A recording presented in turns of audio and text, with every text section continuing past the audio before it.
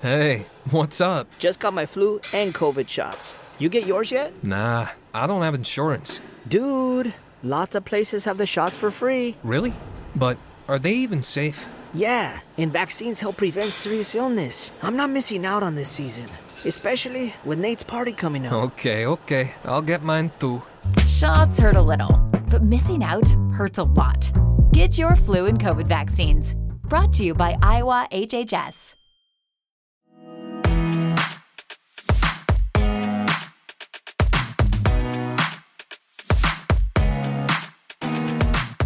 In the week that saw a dog called Gino D'Acampo compete in Crufts, Russell Brand revealed his biscuity birth scene on Bake Off, and James Jordan crowned this year's Dancing on Ice champion, this is Series Linked. I'm Emma Bullymore from the TV Times, and this is Mark Jeffries from The Mirror. Hi, Jeffers. Hey, how's it going? Good, thank you. Well, on this week's episode of the podcast dedicated to everything on the box that's both on and in demand, we speak to former Corrie star Catherine Kelly about starring in new ITV thriller Cheat. We talk upcoming Netflix shows in the shape of Turn Up Charlie and The Return of Queer Eye. Plus, comedian and presenter Matt Richardson shares his box set to watch before you die. You're listening to Series Linked, the podcast for TV fans by TV fans. Hi Jeffers, how you doing? How was the weekend? Yeah, really good. How are you? Good? Yeah, good, thank you. Yeah, still loads of telly to be covering. It's a busy time, which is good news. Obviously, Red Nose Day on Friday. Now, are you excited for this, or is it something you just sort of have to tolerate as a journalist? No, I think there's a few good things to look at this year. We've got the Kilimanjaro documentary. I think that's Wednesday, so that's before the actual day itself. We had Dan in here, and if Shirley Ballas, some of Little Mix, all of them going up the mountain. I think that'll be quite interesting because I know that they found it particularly tough this time. I think Dan, despite all his training, was quite sick up there. So not that I want to watch him sort of be ill, but it'd be good to see how tough that was. And then the actual day on Friday, I think there's a University Challenge special with likes of Jason Manford involved. And of course, we've got that 4 Wedding sequel. I think that's going to be quite interesting as well. So I think there's plenty there to watch. I think they're under quite a lot of pressure. They've spoken quite publicly about needing to up their game a bit in terms of content. Because, you know, it's definitely a fantastic cause, but sometimes the actual sketches and stuff are better than others. But I think they've really tried this year. There's also another Mamma Mia sketch, I think, all sorts of little things planned. So I think it could be a good one. I think they almost need to raise their game every time they do it because some people look at it and they're a bit like, oh, another year of Red Nose Day, another comic relief, and they sort of are predicting that it's going to be predictable and have the same people hosting and the same sort of comedy. So you need something like a 4 Wedding sequel, something like that maybe people are going to stay in for the night. If they're going to stay in for the night, maybe then they're going to give their sort of £5, £10, £20. We've also got something else that's just started, another end of the spectrum really that you're really interested in. That's Deutschland 86. I've never seen this. Sell it to me. What is it all about? Yeah, not enough people are watching this. This is brilliant. And yes, I have a vested interest in that. I speak German. I used to live in Germany, blah, blah, blah. But it's not about that. It's in the same way that you can watch Scandi dramas and The Killing and The Bridge and you don't have to know anything about the country. So this started with Deutschland 83 on Walter Presents, and it's also got a More 4 slot as well. And then this is the second series, 86, and I think the third series is going to be 89. It's all set against the backdrop of the Berlin Wall, East Germany versus West Germany, and it's about recruiting spies and all sorts of drama around spies and Cold War. This series is set in Cape Town, all very exciting. I had no idea about the relationship between East Germany and South Africa, and that's all kind of explained. So it's politically interesting, but it's also pacey and has really good actors. And I think it's, people are sort of still slightly put off by subtitles because I think somehow they see Scandi stuff as accessible because they know some Scandi dramas, but not sure. But everyone I know that has watched it really, really likes it. So I would definitely recommend checking it out. And should we go back and watch the first series or could you dive straight into 86? You could, but I would say start with 83, get much more out of it. It's great. Okay.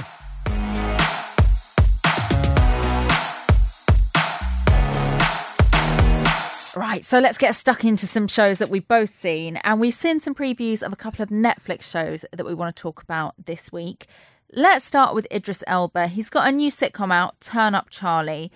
I was kind of a bit apprehensive about this, having seen In the Long Run, which was his last comedy that he did for Sky.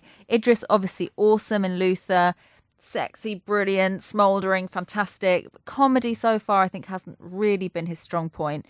Talk to us about Turn Up Charlie, Jeffers. What's it about and what do you think? Yeah, so he's playing this DJ down in his luck. He's living in a small house, struggling to make ends meet. And then all of a sudden, one of his best friends from school comes back from Hollywood, where he's made a big name for himself. He's got lots of money.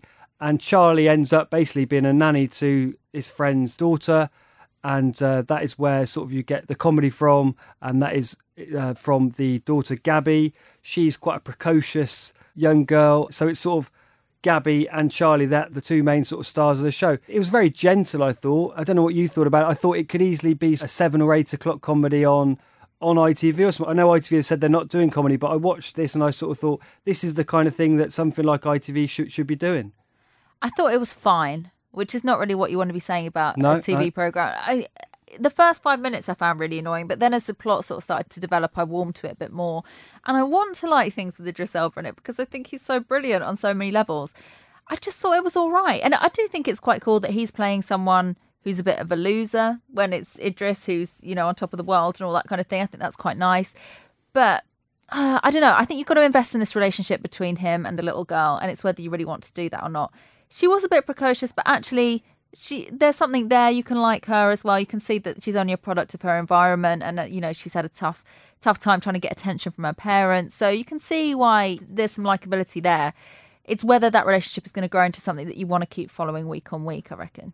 And I wondered exactly who the target audience was for this. Could a family watch it? I mean, there's a lot of nightclub, drug references, or is it meant for the family, or is it meant for sort of older people? I thought it was quite gentle. I thought it was quite nicely shot as well. That there was a lot of nice bits of London. It showed off London in a nice way. I did stick with it. I think I've watched 3 episodes now. They're only 24 minutes. I think we've said this about a few Netflix shows, but it's probably the sort of thing that you could watch on a commute. There's not a lot of investment needed in the storyline. It's fairly easy to follow. It's sort of gentle. It's quite nice, but it's not spectacularly good. I didn't really have much to fault with it. It's not amazing either. Perhaps just something to watch one of and see what you think and go from there. Slightly unfortunate it's come out around the same time as Fleabag and Afterlife and all these things that everyone is tripping over themselves to say how brilliant they are.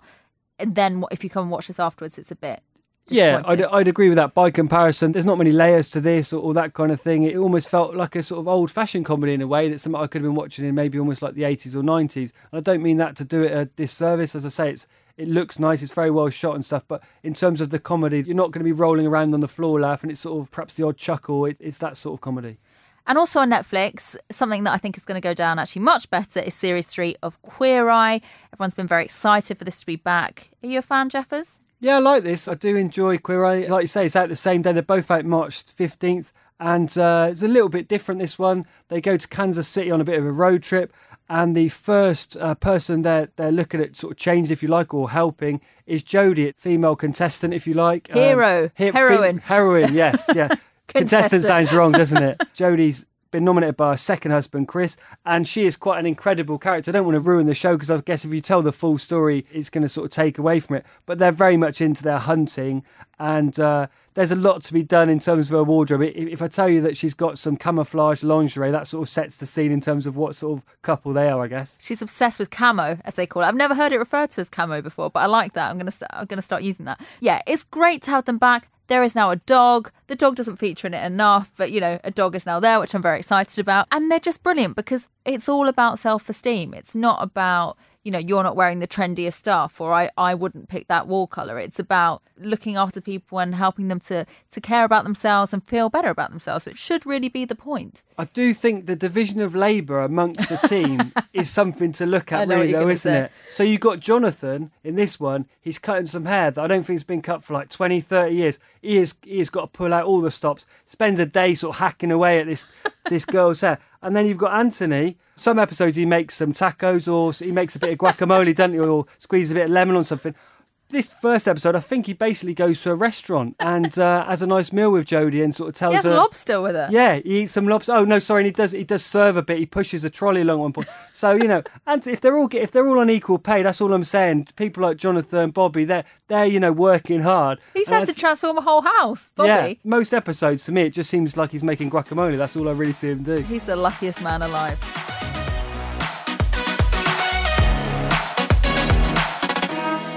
So some fun TV trivia for you. This Sunday, just gone, Midsummer Murders celebrated 20 years of mysterious deaths in picturesque villages. 20 years, 2 decades.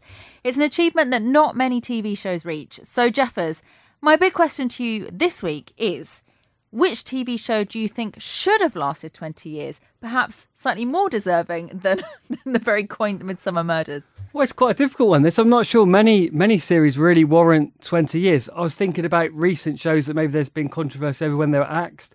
Pulling, the Sharon Horgan comedy. There's a lot of kick-up when that got pulled a few years back. But, I mean, that was only 2 series long. The Hour, drama that I really liked. Again, there was a bit of fuss about that being axed. It's only 2 series. Can't really put either of those up for 20 years. Touch of Frost, 18 years. Suppose that would have been nice if it had carried on for a couple more years and got to the mark. But I think the only one I can really think of is Seinfeld, which was a programme that I really loved. There was 180 episodes of that, so I think they probably could have stretched that out a bit longer than the sort of 10, 11 years it lasted for. And off the back of that, you had Curb Your Enthusiasm, which was great as well. So I think it would have been great to see Seinfeld run for a bit longer. What about you? It's quite hard to actually think of them, isn't it? I think it's really difficult because I think of my favourite programmes like, I don't know, The Office, Parks and Rec, relationship dramas like Brothers and Sisters. The problem with anything that has children in it is they grow up. Anything that has families, they definitely have a sell-by date. I just think even Parks and Rec, which I loved, it was tailing off towards the end. People leave, and that's annoying. I think maybe 20 years is almost too long for most shows. I'd say for a lot of shows, about 4 or 5 series is about it, isn't it? We've spoken about some other dramas, I think Broadchurch and other ones like that, where I think if they'd have carried on even 2, 3, 4 more series, it would have been a real mistake. So, yeah, there's only a few that can really last 20 years. And I think they've almost got to be quite formulaic as well. And the audience seems to go with them. Yeah, things like chat shows. I mean, how long's Graham Norton been on? That must have been on the best part of 20 years, if not longer. Yeah, if you include his Channel 4 time, he'd easily be 20 years, wouldn't he? But dramas, comedies, that's quite a tough ask. But well done, Midsummer Murders.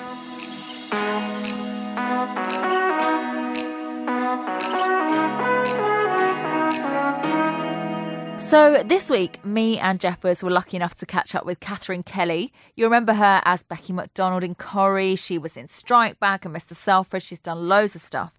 And currently, you'll have seen Catherine in lots of trailers because she's starring in ITV's big new drama, Cheat. It's stripped across the week. It's going to be a big deal. And she spoke to us all about it backstage at the BFI for this big screening she was doing. So, without further ado, here she is. Catherine, thank you so much for being here with us today. All very exciting that Cheat is finally coming to the screens and in one big stripped across the week event. Yes. Are you excited for people to finally see it? Yeah, always. It does seem a long time ago, even though it was only last summer. But I think because it was such a beautiful summer and then we've had such a crashing depth of dismal winter, it does seem a lot longer than that since we shot it. So, yes, I'm delighted that it's on Monday and personally, I love watching stuff in box set format, which I suppose this is really as close as that's ever going to be. Well, to date, anyway, with ITV. Yes, it can be devoured in one fell swoop. So if anyone's been living in an attic and hasn't seen all the many trailers on ITV, can you just set it up a little bit, what the story of Cheat is? Yes, I play a character called Leah Dale, and she is a lecturer in sociology at a university, and I have a student called Rose, who is played by the brilliant Molly Windsor. And the premise, we very quickly discover that Rose is a reasonably average student and she hands in a remarkable dissertation, and I just know that she's cheated. She's been my student for 3 years and this work is definitely not her own. So I accuse her of plagiarism. I think it's an open and shut case. I think that she will admit to it, and she doesn't. She absolutely doesn't. And this all happens within the first 10 minutes, really. And yes, fatal consequences. And what was it that first attracted you to the role? From a viewer's point of view, or my point of view, I really liked the sort of tension and the relationship between Leah and Rose. It's 4 episodes, and I read the first 2 scripts, and that's all I had when I accepted the part. And for me, script is king. I thought it was a brilliant page turner. I was gripped from start to finish. I thought it had all the hallmarks of a great thriller. All those fantastic beats were there, but not always where you expected them. And also, I thought there was a lot in the relationship drama side of things as well. Probably enough, actually, to sustain a show on its own. Leah's married to a character called Adam, who's played by an actor that I'm sure you all know, and I was in Mr. Selfridge with Tom Goodman-Hill, and they're trying for a baby. He's also a fellow academic. They're trying for a baby, and she's not quite sure, I think, if she wants one or not. Depends what day it is. And it's, you see her, you meet her mum and dad, and her dad was a lecturer also at the same university. So she's in this academic bubble, and I felt that was an interesting world that I don't often see on TV. That privileged world, really. And I enjoyed that as a backdrop. That was really interesting to me. And how do you get those scenes with you and Molly, who plays Rose? Some of those scenes, there's great tension. I felt a bit sort of scared almost watching them, not sure what's going to happen. How do you kind of build that up? Did you have a lot of time to rehearse beforehand, or do you think you guys just naturally clicked? No rehearsal, which is the norm really in television. The way that it wasn't done on purpose, but the way the schedule fell, Molly and I didn't have our scenes together. I think our first scene was the scene when I confront her in my office and accuse her of cheating. But that wasn't until halfway through the schedule. So I don't know really if that helped or hindered. But I think we just connected, and I think Louise is a remarkable director, Louise Hooper. And she is only interested in things being authentic as possible. And Molly and I are the same, and I think we all just clicked really. But there was a lot of pressure on those scenes, especially because we didn't arrive to filming them quite, as I say, until quite late in the schedule. So yes, we did feel the pressure of it, that we talk about each other all the time, and then when we finally meet, it needs to fizz, doesn't it? So yeah, I'm glad that came across. They're massive payoff scenes. So yeah, I mean, you're right. You're waiting for those scenes the whole way through. And there's loads of twists and turns. When you were first reading the script, did you feel you had a handle on it, or were you constantly surprised as well? The way I work is I just go back to the script constantly. I read it, reread it, read it, and just dig deep into that. And so usually by the time I'm filming, I've got a grasp of the continuity order, because obviously that's completely changed when you're filming. The schedule was built around locations, not the order of the scenes. But with this one, I had to carry my Lever Arch file with me all the time. And Molly did as well. And it's so unusual for me to have to do that, because usually it's really solid in my mind. And I just had to keep going back to the script, and because I think it's so nuanced and there's so many twists and turns that I just didn't want to miss a beat. I think that's what it all came down to. I just didn't want to miss anything, because there's so many payoffs and delicious moments. We just worked really hard to find even more actually than that they're actually there in the script, and Louise definitely added a lot, and then Molly and Tom brought a lot to the table, and there was some incredible actors. Bern Gorman is one of my favourite actors. He brings a lot to the character of Rose's sort of boyfriend / minion. So it was everybody understood what it was and really relished and enjoyed it. It seems to me that you have really good instincts, because since Corrie, you've picked some really choice roles in different things. Strike Back, Mr. Selfridge, so many different things. Are you always just confident enough to wait for the right thing, or is there ever a temptation to? I've always had that in me, definitely. Even when I was absolutely skinned and I'd first left drama school, I did turn down a couple of jobs and go work in a pub instead. I'm a perfectionist, and I have to be 100% on board. I want to give something my best. Yeah, of course I do. Give it my best. Everything's worthy of my best endeavour, whatever that is. And if I feel some reservations about a project, then I think it's better that I don't do it. But lots of different things sort of tickle my fancy, really. You know, I don't differentiate between high art and low art, and I think it's lazy thinking as well. So yes, I will say yes to Strike Back if there's enough in it that is a challenge for me and exciting enough and different enough. And different things come at different times in your life, because I've had 2 children in the last 5 years, so I definitely needed to lighten my load so that I could be a a mum as well. So certain jobs kind of fit into that. So I must admit that did come into play sometimes. But apart from that, yeah, I am quite particular with projects, but I'm quite an enigma with projects as well. I never really know what's going to... My agent will often say, I just didn't think this would be for you. And for some reason it really is. And yeah, I enjoy that. And I try not to think too much about what the next project is. I just see what's being made, what scripts come in, because I think that's kind of a waste of time, really. Unless you're generating your own work, I think there's no point sort of fantasizing about what your next role is and all that. I just wait and I take every script as I find them. On that basis, would you always try to choose a different role where there was definitely some variety in it, or something different from everything you've taken before? Because it strikes me that there's great variety in your CV as well. Yeah, I think usually my personality trait is that I tend to like to do something different. So I won't even stick with an author with novels. You know, I don't sort of read back to back. I don't discover a great author and then just charge through their back catalogue of work. I do like to jump around. But then with characters, I just think I like people and human beings, and I like to explore all different walks of life. And I'm very fortunate in that I'm well supported in that with people in the industry, so casting directors, and they're very happy to see me in many different guises. That's really, because you know, you need people to offer you those parts for you to make those choices. And sort of looking back, would you say something like Corrie is quite good grounding for, with all the different storylines you get in a soap? Is that a good sort of grounding or a good sort of base for to then go off and do lots of different roles? Things on the inside are never as they seem on the outside. And I grew up watching Coronation Street, so I can speak about both, I think. When I went into Coronation Street, I went in for 3 months. I went in for 12 episodes. And then I left because it was just a really short job. And they said, we're gonna bring you back. And I thought, yeah, if I had £1 for every time somebody says they're going to offer you a job, you know, let's see.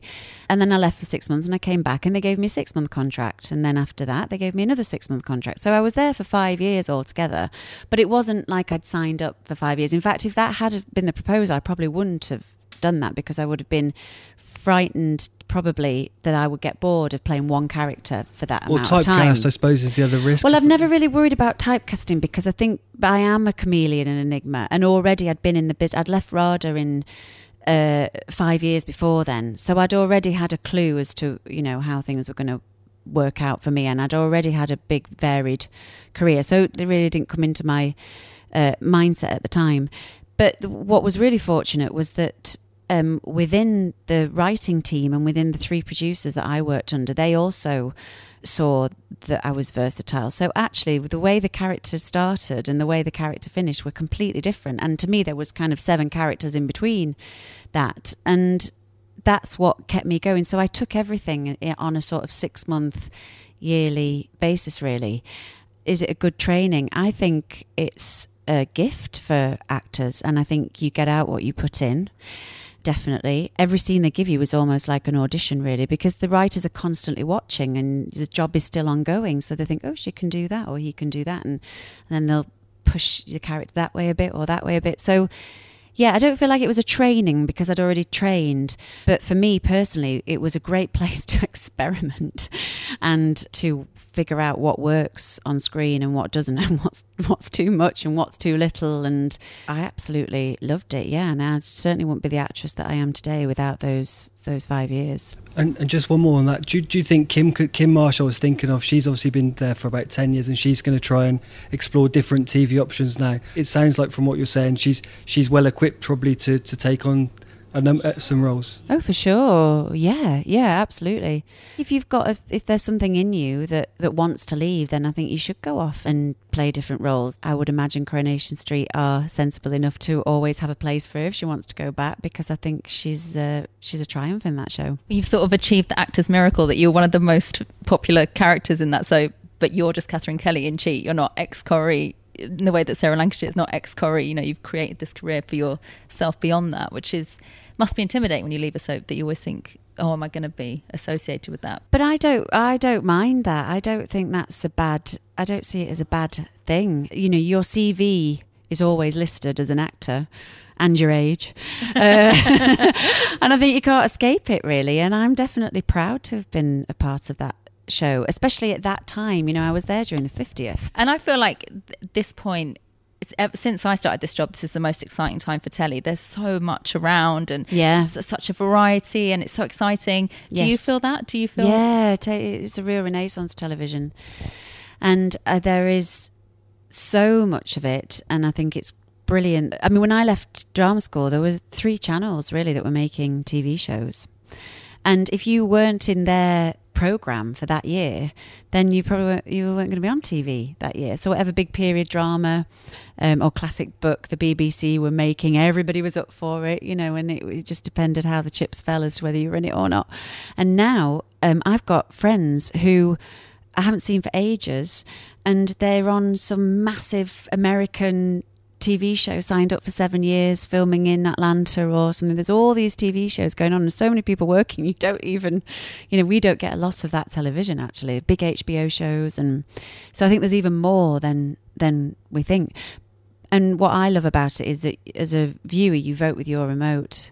I like that. I think that's the way it should be. And shows are commissioned, recommissioned if the audience like it, and I think yes, power to the viewer.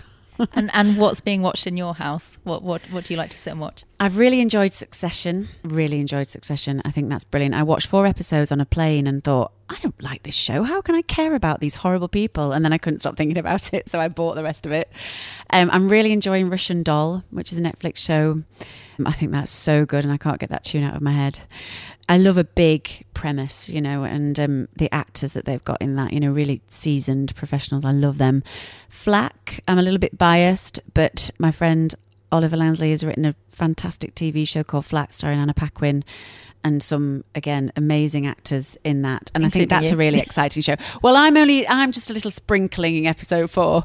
And yeah, I think it's really fun. And episode 5 for me will stay with me forever. I think that's a brilliant show. So there's lots to choose from. And I tend to watch a lot of first episodes of things, but it really takes something special and different for me to stick with it, actually, because there's just so much to choose from. So why not? And are you going to find yourself voicing a character in Peppa Pig or whatever? Often you find actors when they have kids. I don't ever want to watch Peppa Pig again. I know every episode I think of Peppa Pig. Oh, I can't stand that show anymore. Animation, animation's great if that's the question. Look at me, I've become completely obsessed with how much you've just made me realise how much I can't stand Peppa Pig anymore. Well, a joy of my morning is listening actually to Ian Poulston Davis on Ben and Holly, because obviously he was in Coronation Street at the same time as me, and I think he's a remarkable actor. And all the cast, if your children were misbehaving or you needed them to do something, do the homework or give up the dummy or the bottle or something, we used to get Ian to ring the kids in his Ben and Holly voice, and it worked a treat. What a trick. Yeah. Thank you so much, Catherine, for being here with us today. Oh, my pleasure. Thanks for having me.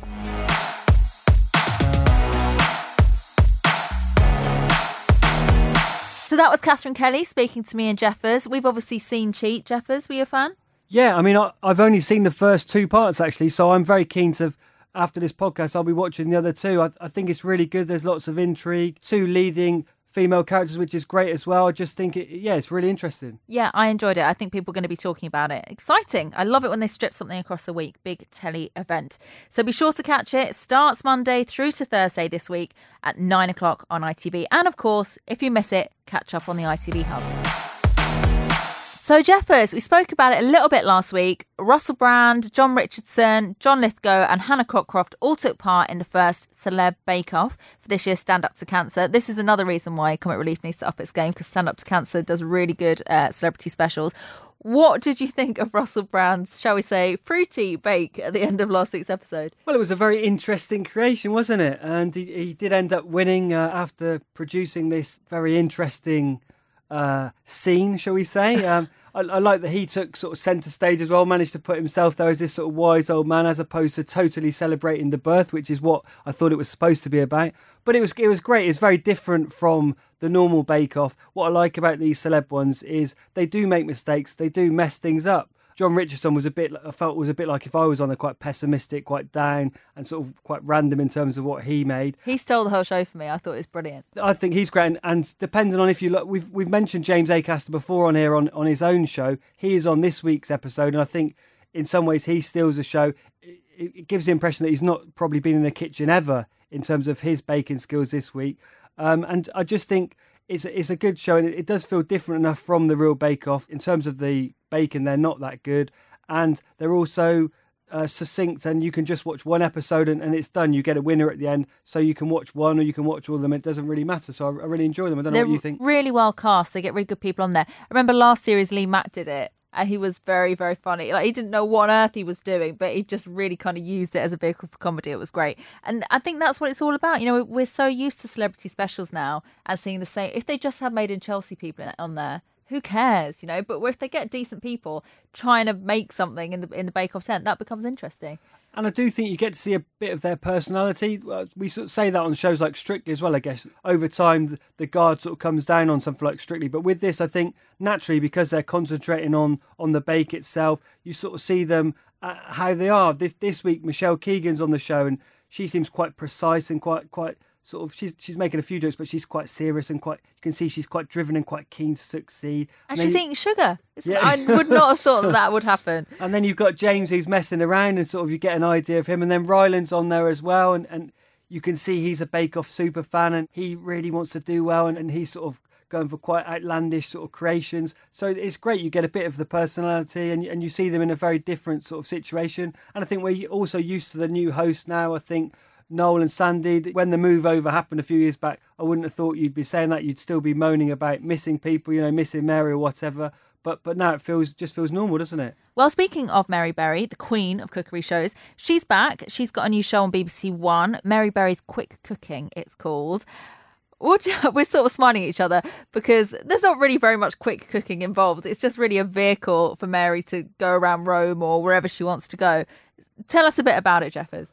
Well, yeah, she's trying to, I think, come up with recipes that she says can be done in sort of 15, 20 minutes. It very much feels like they've watched somebody at the BBC's watched all those Jamie Oliver sort of 15, 20-minute meals type programmes and thought, oh yeah, we need to get Mary involved in that kind of cooking as well, because most of her traditional recipes would obviously be, you know, hour long or whatever. So yeah, as you say, she goes off to Italy. She's never been to Rome before, so the first episode sees her in Rome and sees her trying out to make some sort of dishes from there in sort of 15, 20 minutes. I didn't ever think I'd see her making these sort of meals. It's perfectly fine. It looks nice. I just wasn't overly... It didn't make me want to cook a lot of the things that she's making. Yeah, I know what you mean. I think the concepts sort of got a bit confusing because some of it was so quick. Like she made some bruschetta, which is basically cutting up some bread.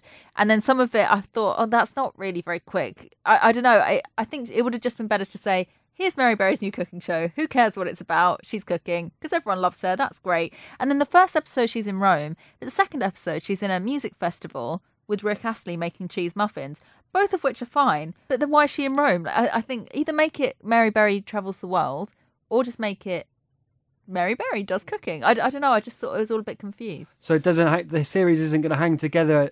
And then she's off to Marrakesh one week, but another week she's at a fire station. Yeah, I didn't really get that. That's not to say you shouldn't watch it because it's, you know. The good thing for the BBC is Mary Berry is one of those people that I think, you know, a lot of people are going to watch this regardless of what we say or regardless of what she's cooking to a degree. I'm sure my mum's going to be watching this every week and probably trying some of the dishes. For me, certainly in this first episode, I've only seen the first one. It was set in Italy and we had a pasta dish, as you say, the bruschetta and a couple of other dishes. They felt quite similar to things that I've already made or know how to make. And I don't consider myself any sort of decent cook, so I'd just be worried at how new and how interesting the recipes are going to be. And I don't know if people look to Mary for speed. I would look to Jamie for that, like you say. I think it's more a different generation who just want to serve up a really nice Sunday lunch and, you know, have a bit more time, perhaps. I don't know. I wasn't really sold. We'll have to see. Yeah, it's almost like a crossover, isn't it? It feels like it sounds like a concept that for a Channel 4 show that's ended up being on BBC One, and Mary sort of got tagged into it. But I mean, having said that, she seems very keen and happy enough doing these dishes. And in interviews, she has said she understands the way the world is, the way England is now, that people do need to make dishes quicker. So she seems to be embracing that. And a final word on Dancing on Ice, because we have mentioned it a bit throughout the series. The professional dancer won Dancing on Ice, James Jordan. I actually don't mind that because I thought he was the best, and I actually just quite like seeing decent dancing.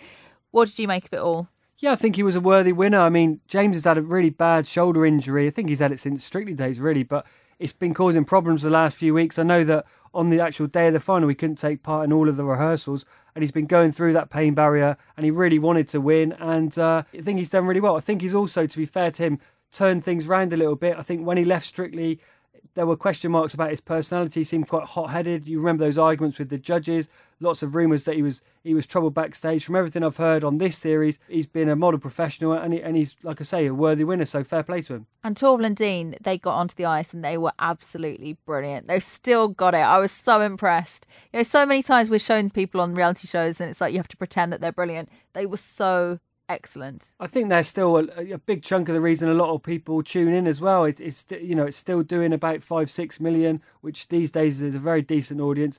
And having them there gives it a lot more credibility, I think, because they've seen it, they've done it, they've got the medals.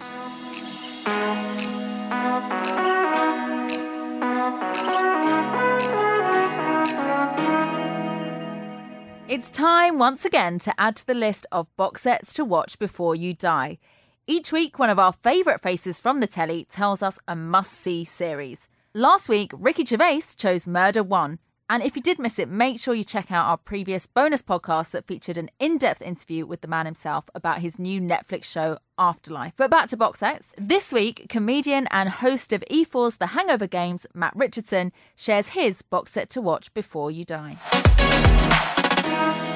My box set recommendation is a show on Amazon Prime called Unreal. Cash bonuses for nudity, cat fights, 911 calls.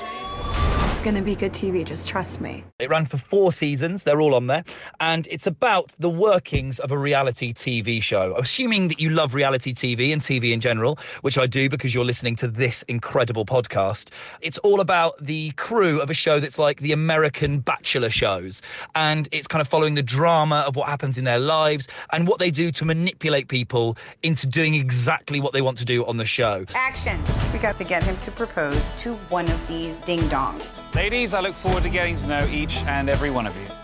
We're selling true love here. True love, people. As someone that's worked in reality TV a lot, I can confirm a lot of the things they do are real. Obviously, without some of the grisly endings that happen in Unreal. But it's really fascinating. The 2 main characters are absolutely brilliant. Quinn, who is the executive producer of the show, is one of the best played characters I've seen on TV, played by Constance Zimmer, and was nominated for an Emmy for it. Get me some one-on-one interviews. Get me some romance. I'd like you to be my first. Oh, wow. I need a kiss on this date. I don't care who it's with. Do it in front of the other girls. I would recommend it to anyone that's into TV and that isn't into TV. There's only 10 episodes a season, so it's really quick to get through compared to a lot of American shows. And yeah, I absolutely love it. I've watched it 2 or 3 times now, and I find it really interesting and refreshing each time I see it. That is why we cast her for the crazy. You're a genius. I'm never getting out of here. Why would you want to? You're home. Well, Unreal. Had you seen that, Jeffers? I like the bit where she goes, get me some one-on-one interviews. Reminds me of you, definitely, in The Office. Yeah, I mean, I've not seen this before, but I'm definitely going to be watching it now. I think the trailer looks very interesting, and also the way Matt describes it, he really sets the scene well, and he's obviously a former Extra Factor host, so he knows exactly what goes on behind the scenes. I've been to a few of the sort of live stages of some of these kind of shows, your sort of Big Brothers, your X Factors, and I do even from the trailer recognise a lot of the terms and a lot of the phrases that are being bandied about. The keenness for tears, the keenness for sort of drama to happen, and so it looks like it's going to be very realistic. Do you like it too? Does it sound good? Yeah, I've seen a couple of episodes of this and then got distracted, but I did enjoy it. It's the kind of thing that's stranger than fiction type of thing that you wonder if people who don't work in the industry will think, no, this is all made up. But I thought it was really quite a good concept for a show. It sort of reminded me a little bit of in episodes when Matt LeBlanc's doing that reality show as well. That there was some good stuff in that which was felt quite realistic. And this again, although it looks very OTT, a lot of this kind of stuff really does happen behind the scenes on these reality TV shows. So I think I'm definitely going to give it a watch. Brilliant. So that's Unreal. Thanks very much, Matt, for your box set to watch before you die. You can see Matt on The Hangover Games on E4 on Tuesdays at 10 o'clock and also on All 4, of course. And we'll be hearing from another famous face from the telly to tell us their box set to watch before you die next week.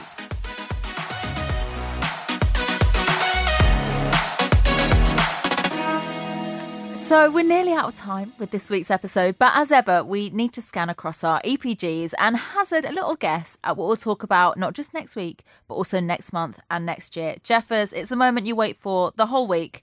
What should we be keeping an eye on next week? Well, I want to tip up a thing called Harry's Heroes, the full English. It's going to be so good. It's going to be on ITV March the 18th and 19th, I think it is as well. It's a two-parter. And basically, it's sort of, if you cross sort of football with Celebrity Fit Club, I think that's the best way to describe it. It's Harry Redknapp, and he's got a team of sort of 90s footballers who are all in sort of worse for wear in terms of their shape, likes of Robbie Fowler, Chris Waddle, and basically he's getting them all hopefully back to some sort of fitness, and then the idea is they're going to face a German football team at the end of the run. There's already been quite some stories come out of this. Neil Ruddock, a defender, he went and was very out of weight, and he found out, he could drop dead if he doesn't lower his cholesterol. So hopefully it's performing some sort of public service as well as some decent telly. Harry Redknapp saved my life. Love it. Next month. Well, we've got Britain's Got Talent confirmed for April. They announced it with an advert with Ant and Dec as sort of composers over the weekend, so that's good news. And we've also got the Durrells. That's going to be coming back. Is Louisa going to find any romance? Are they ever going to have any money? That type of thing. Maybe some new animals. Oh, let's hope so. And next year? Next year, this is fresh news as well. James Mayer's just flown out to Japan, and that is for a new Amazon series. It's called Our Man in Japan, a 6-parter, and he's returning to Japan for the first time in 15 years to just take a look at the country, how extraordinary, complex and unique it is. So is he going to do that seriously, or is it going to be like a Carl Pilkington type thing? Well, I imagine it'll be semi-serious, but with James, I would have thought there'd be a bit of deadpan sort of humour as well, so probably a bit more serious than Carl, but I can't imagine it's going to be a straight documentary series either. Brilliant. Well, lots for us to keep an eye on there. That's all we have time for. This has been the Series Linked podcast.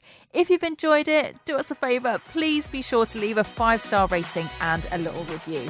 Make sure you've subscribed as well, so the next episode will be ready and waiting for you when it drops next Tuesday. Until then, bye-bye. See you next week.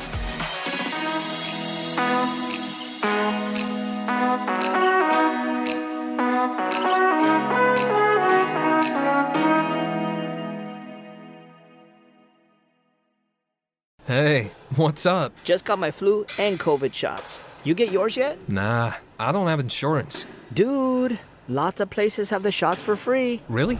But are they even safe? Yeah, and vaccines help prevent serious illness. I'm not missing out on this season, especially with Nate's party coming up. Okay. I'll get mine too. Shots hurt a little, but missing out hurts a lot. Get your flu and COVID vaccines. Brought to you by Iowa HHS.